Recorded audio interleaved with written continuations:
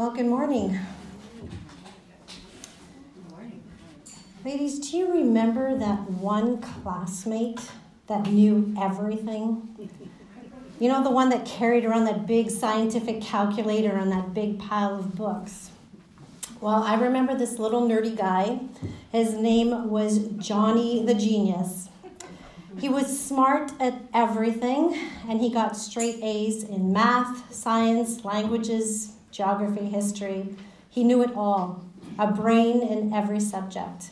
He tried out for all the competitions, and yes, he won them all. And his hand was always the first one up, and his answers were always right. He ended up getting 100% on every test, and that just made the rest of us look, well, not so smart. Well, if we only had then what we have now, we would have been just as knowledgeable as Johnny the Genius. Google.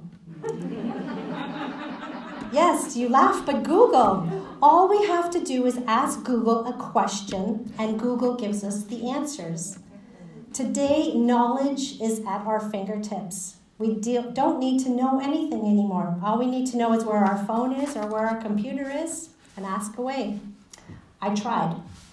I said, "Hey Google, where's the deepest part of the ocean?" "It's nearly 7 miles below the surface in the Mariana Trench near Guam." "Hey Google, when was Sir John A. Macdonald the Prime Minister of Canada?" "From October 17, 1878 to June 6, 1891. "Hey Google, what's 3,567,000 times 789? 2,814,363,000. If only we had Google back then, I could have shown Johnny the Genius that he wasn't the only one that knew it all. The only trouble with Google is that it doesn't really know me. I tried. I said, "Hey Google, when was I born?" "I don't know when it is." "Hey Google, what am I thinking about right now?" "I'm on it." Something went wrong. Please try again." Those are the exact words of Google, okay? So much for a world of knowledge. But imagine knowing somebody who knows everything about you. Now imagine knowing somebody who knows everything about you, everything, and loves you anyways. Someone who knows you when you were born, actually someone who knew you before you were even born, someone who knows what you're thinking right now, what you're going to say, and what's going on deep down in your heart. Someone who has all knowledge. King David wrote a psalm about this someone, a psalm about God and his attributes, about the depth of God's knowledge, about the depth of God's knowledge of David and of you and me. A God that fully knows you and me, a God that fully loves you and me. And before we look into this psalm, which is Psalm 139, let's just come before him in prayer one more time. Lord, we ask that you be with us now as we look into this psalm. We pray that you help us as we study this chapter together, bringing us into a deeper understanding of who you are and your love for us. Give us open hearts and minds, and may your truth be heard, Lord. And we thank you for this opportunity to study and grow together. And we pray these things in Christ's name. Amen. So to begin, let's just look at the structure of this psalm. Psalm 139 divides nicely into 4 stanzas. There's 6 verses in each one, verses 1 to 6, and then there's 7 to 12, 13 to 18, and 19 to 24. Each of these stanzas communicates one essential attribute about God. And we're going to walk through this psalm. We'll go stanza by stanza, discovering what David has come to know about his God. So let's first look at the first stanza, verses 1 to 6, where David comes to know the fullness of God's knowledge. The fullness of God's knowledge is omniscience. So Psalm 139. O Lord, this is to the choir master, a psalm of David. O Lord, you have searched me and known me. You know when I sit down and when I rise up. You discern my thoughts from afar. You search out my path and my lying down, and are acquainted with all my ways. Even before a word is on my tongue, behold, O Lord, you know it altogether. You hem me in behind and before, and lay your hand upon me. Such knowledge is too wonderful for me. It is high, I cannot attain it. God knows everything about David. You have searched me and known me. Pagans often thought that their gods were hostile, uncaring, unsympathetic. Yet David knew that the true God made a deliberate effort to have searched him and known him. A God that knows everything about him, when he's sitting down, when he rises up, and everything in between. A God that knows David on his path, when he's awake, walking, and when he rests, and everything in between. He knows all his thoughts, everything that's going on in his head, and everything he is going to say before he says it. A God who is able to see all there is about him, and a God who is able to see all there is about us. He knows everything about us, when we're sitting, when we're rising, and everything in between, when we're awake and when we're resting, when we're shopping, when we're watching TV, when we're driving, when we're surfing the net. He knows our weaknesses, how we think, and how we react. He knows what's in our heart, and the words that we want to say are the words that will actually come out of our mouths that we might end up regretting. In Matthew 10:30, we're even told that even the hairs of our head are all numbered. He knows the smallest things about us, our deep inner thoughts, the actions we will take, and the words we will speak. Do you find that you've been married for so long that you know each other so well and you finish each other's sentences? I hear a few mm-hmm. Rick and I have been married for 37 years now, and we know each other quite well. If you ask me, I can tell you my husband's strengths and his weaknesses. I know what discourages him. I know what brings him joy. I know that when we go to Baskin Robbins, even though there's 31 amazing flavors to choose from, he will always choose pralines and cream. And he knows that I will always choose something as long as the main ingredient is chocolate. And as much as we can say that we know each other so well, God knows us even better. God knows each one of us more and better than we know ourselves. Even every move we make, every thought we ponder, every word we speak, nothing is hidden. This could be a frightening thought. Should this not affect the way we think and what we say? The fact that God knows all there is to know about you, does this make you nervous and uneasy? Like when you walk into the bank and use the ATM machine and there's this hidden video camera. Well, it's not really hidden, but you know it's there and you're not planning to commit a crime, but the fact that someone's watching you kind of makes you feel uneasy. Or is it comforting to know that God knows everything about us, because not only does he know all these things, but he cares about us and he loves us? Should we not feel confident knowing this?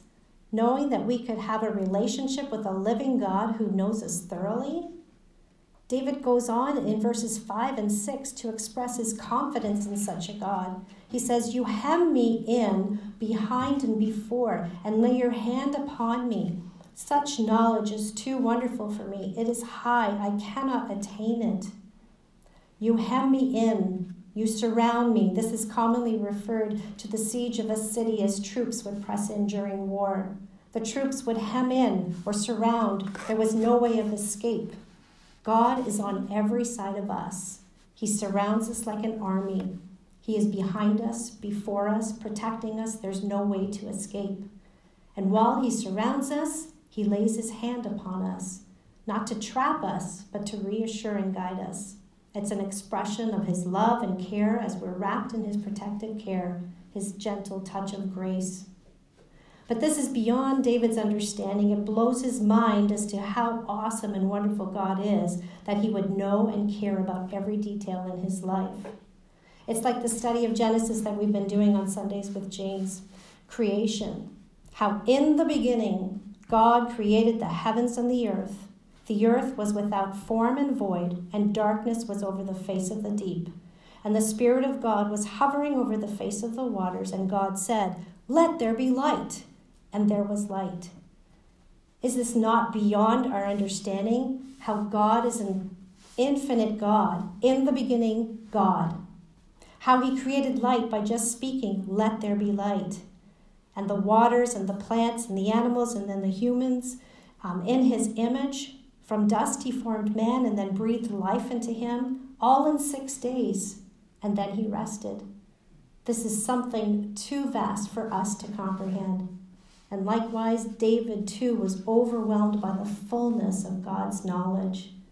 It was just beyond his understanding. He said, "It's too wonderful," meaning it's extraordinary or just too hard to grasp how you know me so well. And then in the next stanza, verses 7 to 12, David comes to know the fullness of God's presence, his omnipresence. Let's read together verses 7 to 12. "Where shall I go from your spirit, or where shall I flee from your presence? If I ascend to heaven, you are there. If I make my bed in Sheol, you are there. If I take the wings of the morning and dwell in the uttermost parts of the sea, even there your hand shall lead me, and your right hand shall hold me. If I say, surely the darkness shall cover me, and the light about me be night, even the darkness is not dark to you. The night is bright as the day, for darkness is as light with you." David finds it comforting, not threatening, but comforting to know that God fills every corner of the universe, from the heavens to the grave, from the morning light as the sun rises to the uttermost parts of the west. There's no place he can go. God is always there. John Mason wrote this: "The presence of God's glory is in heaven, the presence of his power on earth, the presence of his justice in hell, and the presence of his grace with his people. If he deny us his powerful presence, we fall into nothing. If he deny us his gracious presence, we fall into sin.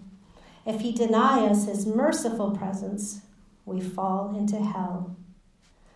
God is everywhere. He is fully present with you and me. He is there to lead, guide, and direct us in his ways, upholding us and keeping us safe in full communion and fellowship with him. We can be assured, as David was, of the constant presence of God's hand of love and care for us. Neither height nor depth, things from the east right to the west, nothing, not even death, as Romans 8:38 and 39 tell us, nothing will be able to separate us from the love of God in Christ Jesus our Lord. And what about the darkness? Is God in the darkness? Because the darkness sure can be frightening. When I was growing up, we lived in Quebec, and on most weekends we would go to the cottage in the Laurentians. It was a small rustic cabin in the woods with no heat, no electricity, no running water. During the day, I remember loving to hike in the forest and picking wild mushrooms and blueberries, helping my dad chop the wood for the camp stove and the campfire, and playing games and swimming in the nearby lake. Come evening, I couldn't do nothing but be afraid. It was pitch black as black could be. No electricity meant no night lights, no street lights, no city lights, just blackness. It was like everything was hidden from me. My family, my dog, even me. I would put my hand in front of my face, but I couldn't see a thing. That's how dark it was. And then I tried so hard to fall asleep. The owls started hooting, and strange animals started making these crunching sounds outside my window. I really wanted to crawl into bed with one of my sisters, but I was just too afraid to get out of my bed because I'd probably end up smashing into a wall. So I would just pull up the covers close to me. And then the worst feeling came upon me. I had to go to the bathroom. And so that meant a trip outside to the outhouse where all those crunching noises were coming from. I can't express what a joy it was in the morning when the morning broke and I could see again. God's presence with David was like a constant light in the darkness. No matter how pitch black it is, there's no hiding place. It's impossible to get away. We can't hide from the presence of God. Whether in the light or in the dark, both are alike because they are controlled by him. In John 1:5, it says, "The light shines in the darkness, and the darkness has not overcome it. He, Christ, is the light of the world." We have the light with us, whose presence casts out all darkness. Knowing this, how should that impact how we live? Do we live fearful lives? Agitated as we go to work to have to deal with that difficult coworker? Stressed as we juggle our schedules trying to manage our home while homeschooling our kids? Anxious about your failing health or the health of a loved one? Or are we fearless because we know that we have nothing to be afraid of because we're not alone? The omnipresence of God reminds us that he is everywhere we go and that we are sheltered in his protective, loving hand.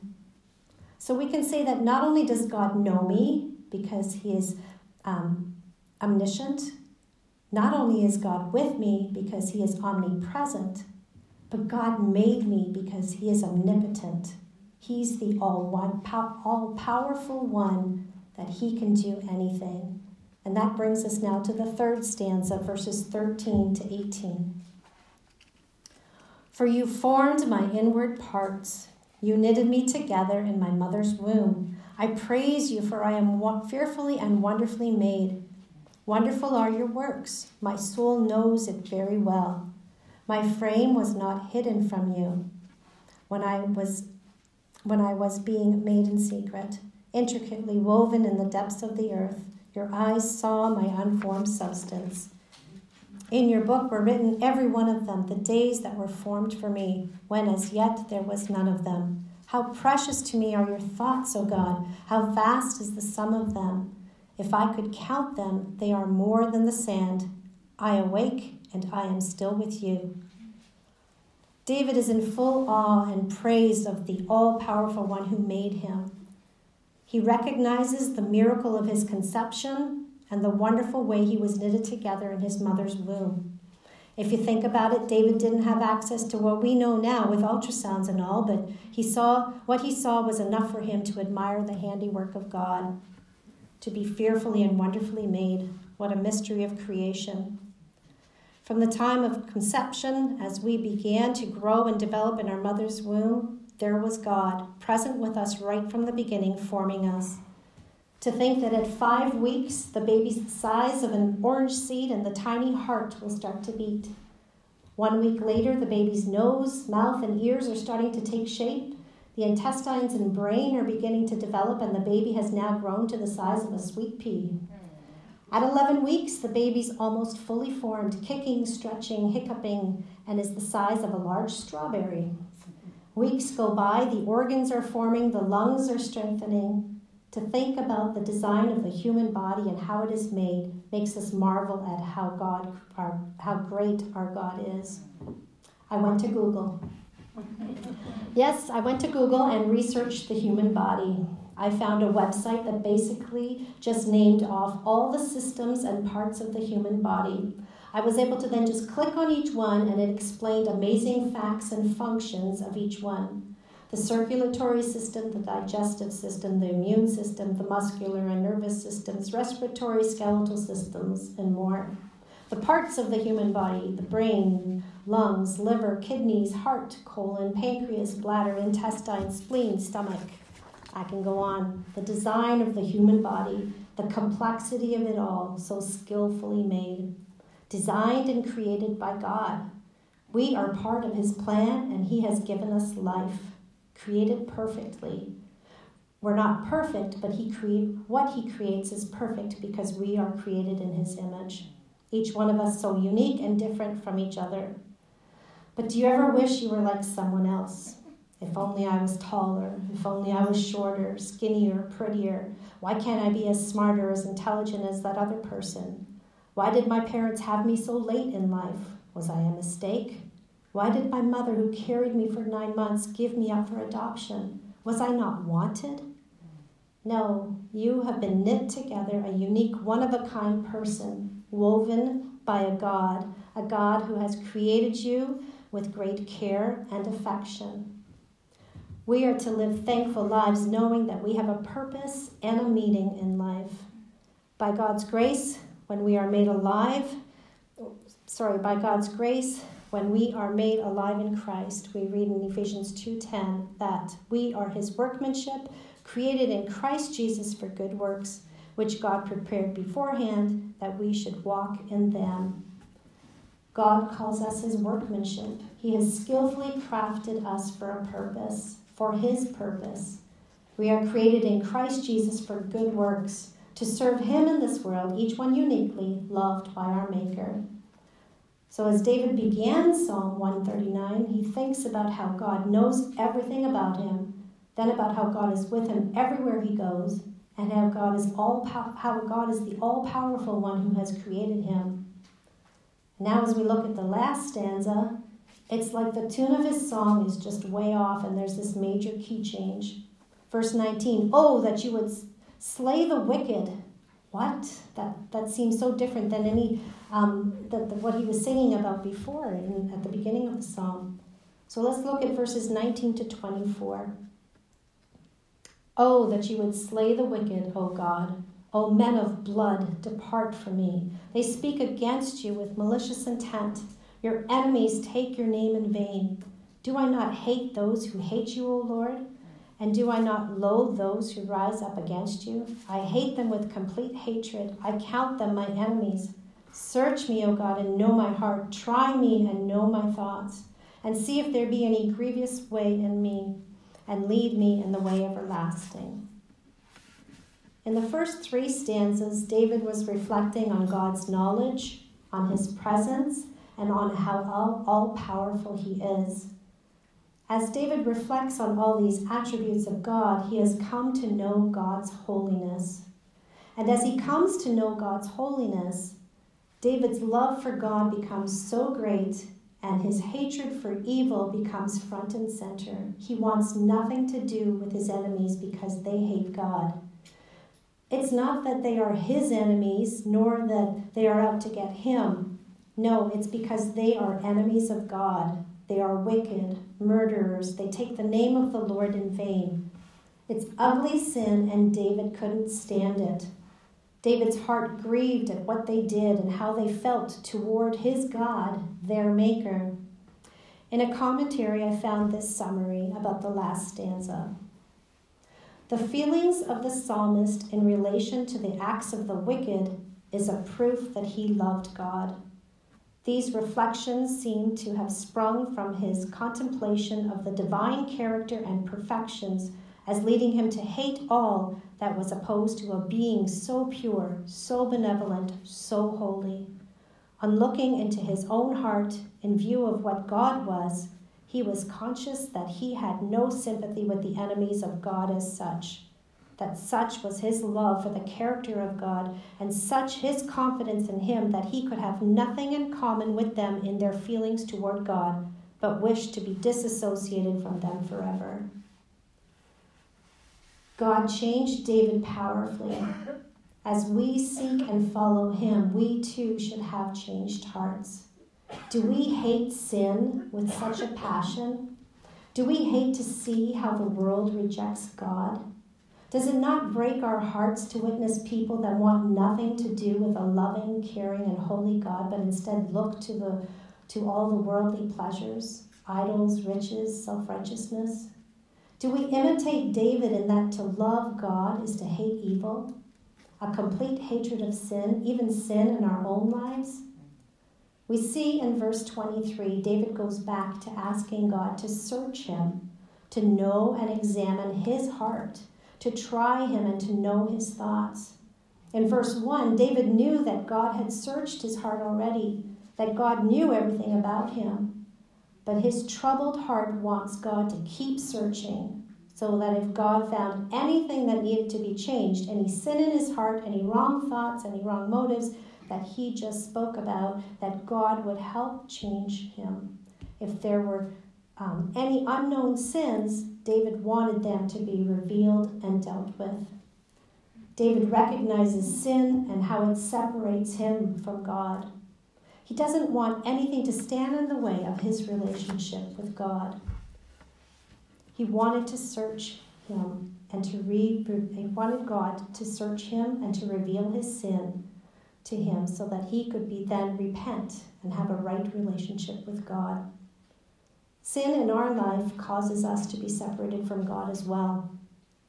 Do our troubled hearts want God to search us, to examine us, and reveal the sin in our lives so that we can confess and be cleansed?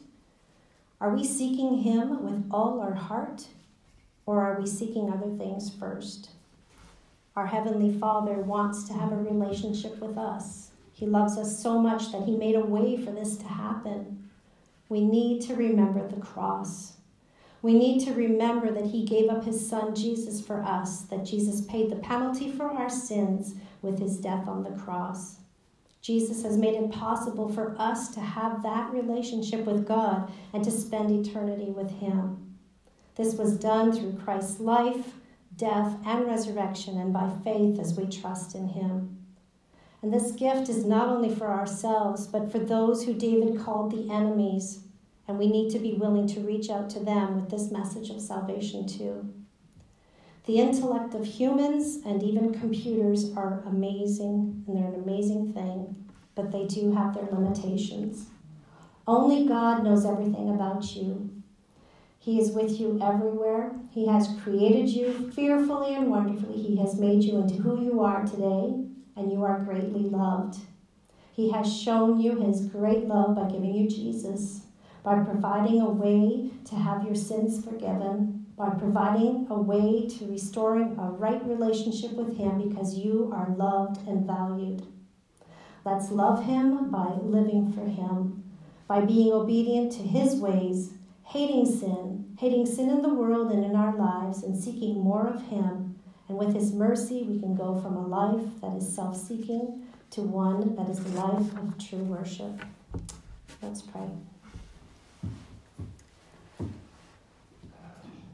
Lord, we thank you that we can have confidence in a God that created us, that knows us and loves us, that you have your hand on us, on our lives, protecting us and guiding us every step we take. A God that loves us despite our faults and our failures, a God that so wants a relationship with us, so much that you are willing to pay the highest price possible, the life of your only Son, Jesus. Lord, we don't want anything to stand in the way of this relationship, yet we fail you so many times. Lord, we confessed that so often we try to solve our own problems. We judge others when we should be looking inward at ourselves. We speak out when at times we know we should remain silent. But Lord, you promise us that if we confess our sins, you are faithful and just to forgive us our sins. So we praise and thank you for forgiveness, for your mercy, for your love and grace, for restoring our hearts, for everlasting life with you.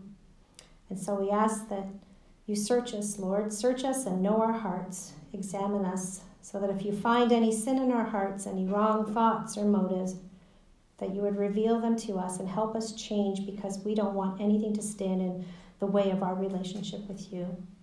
So Lord, we thank you for loving us and for all your provisions, and we pray this in Christ's name. Amen.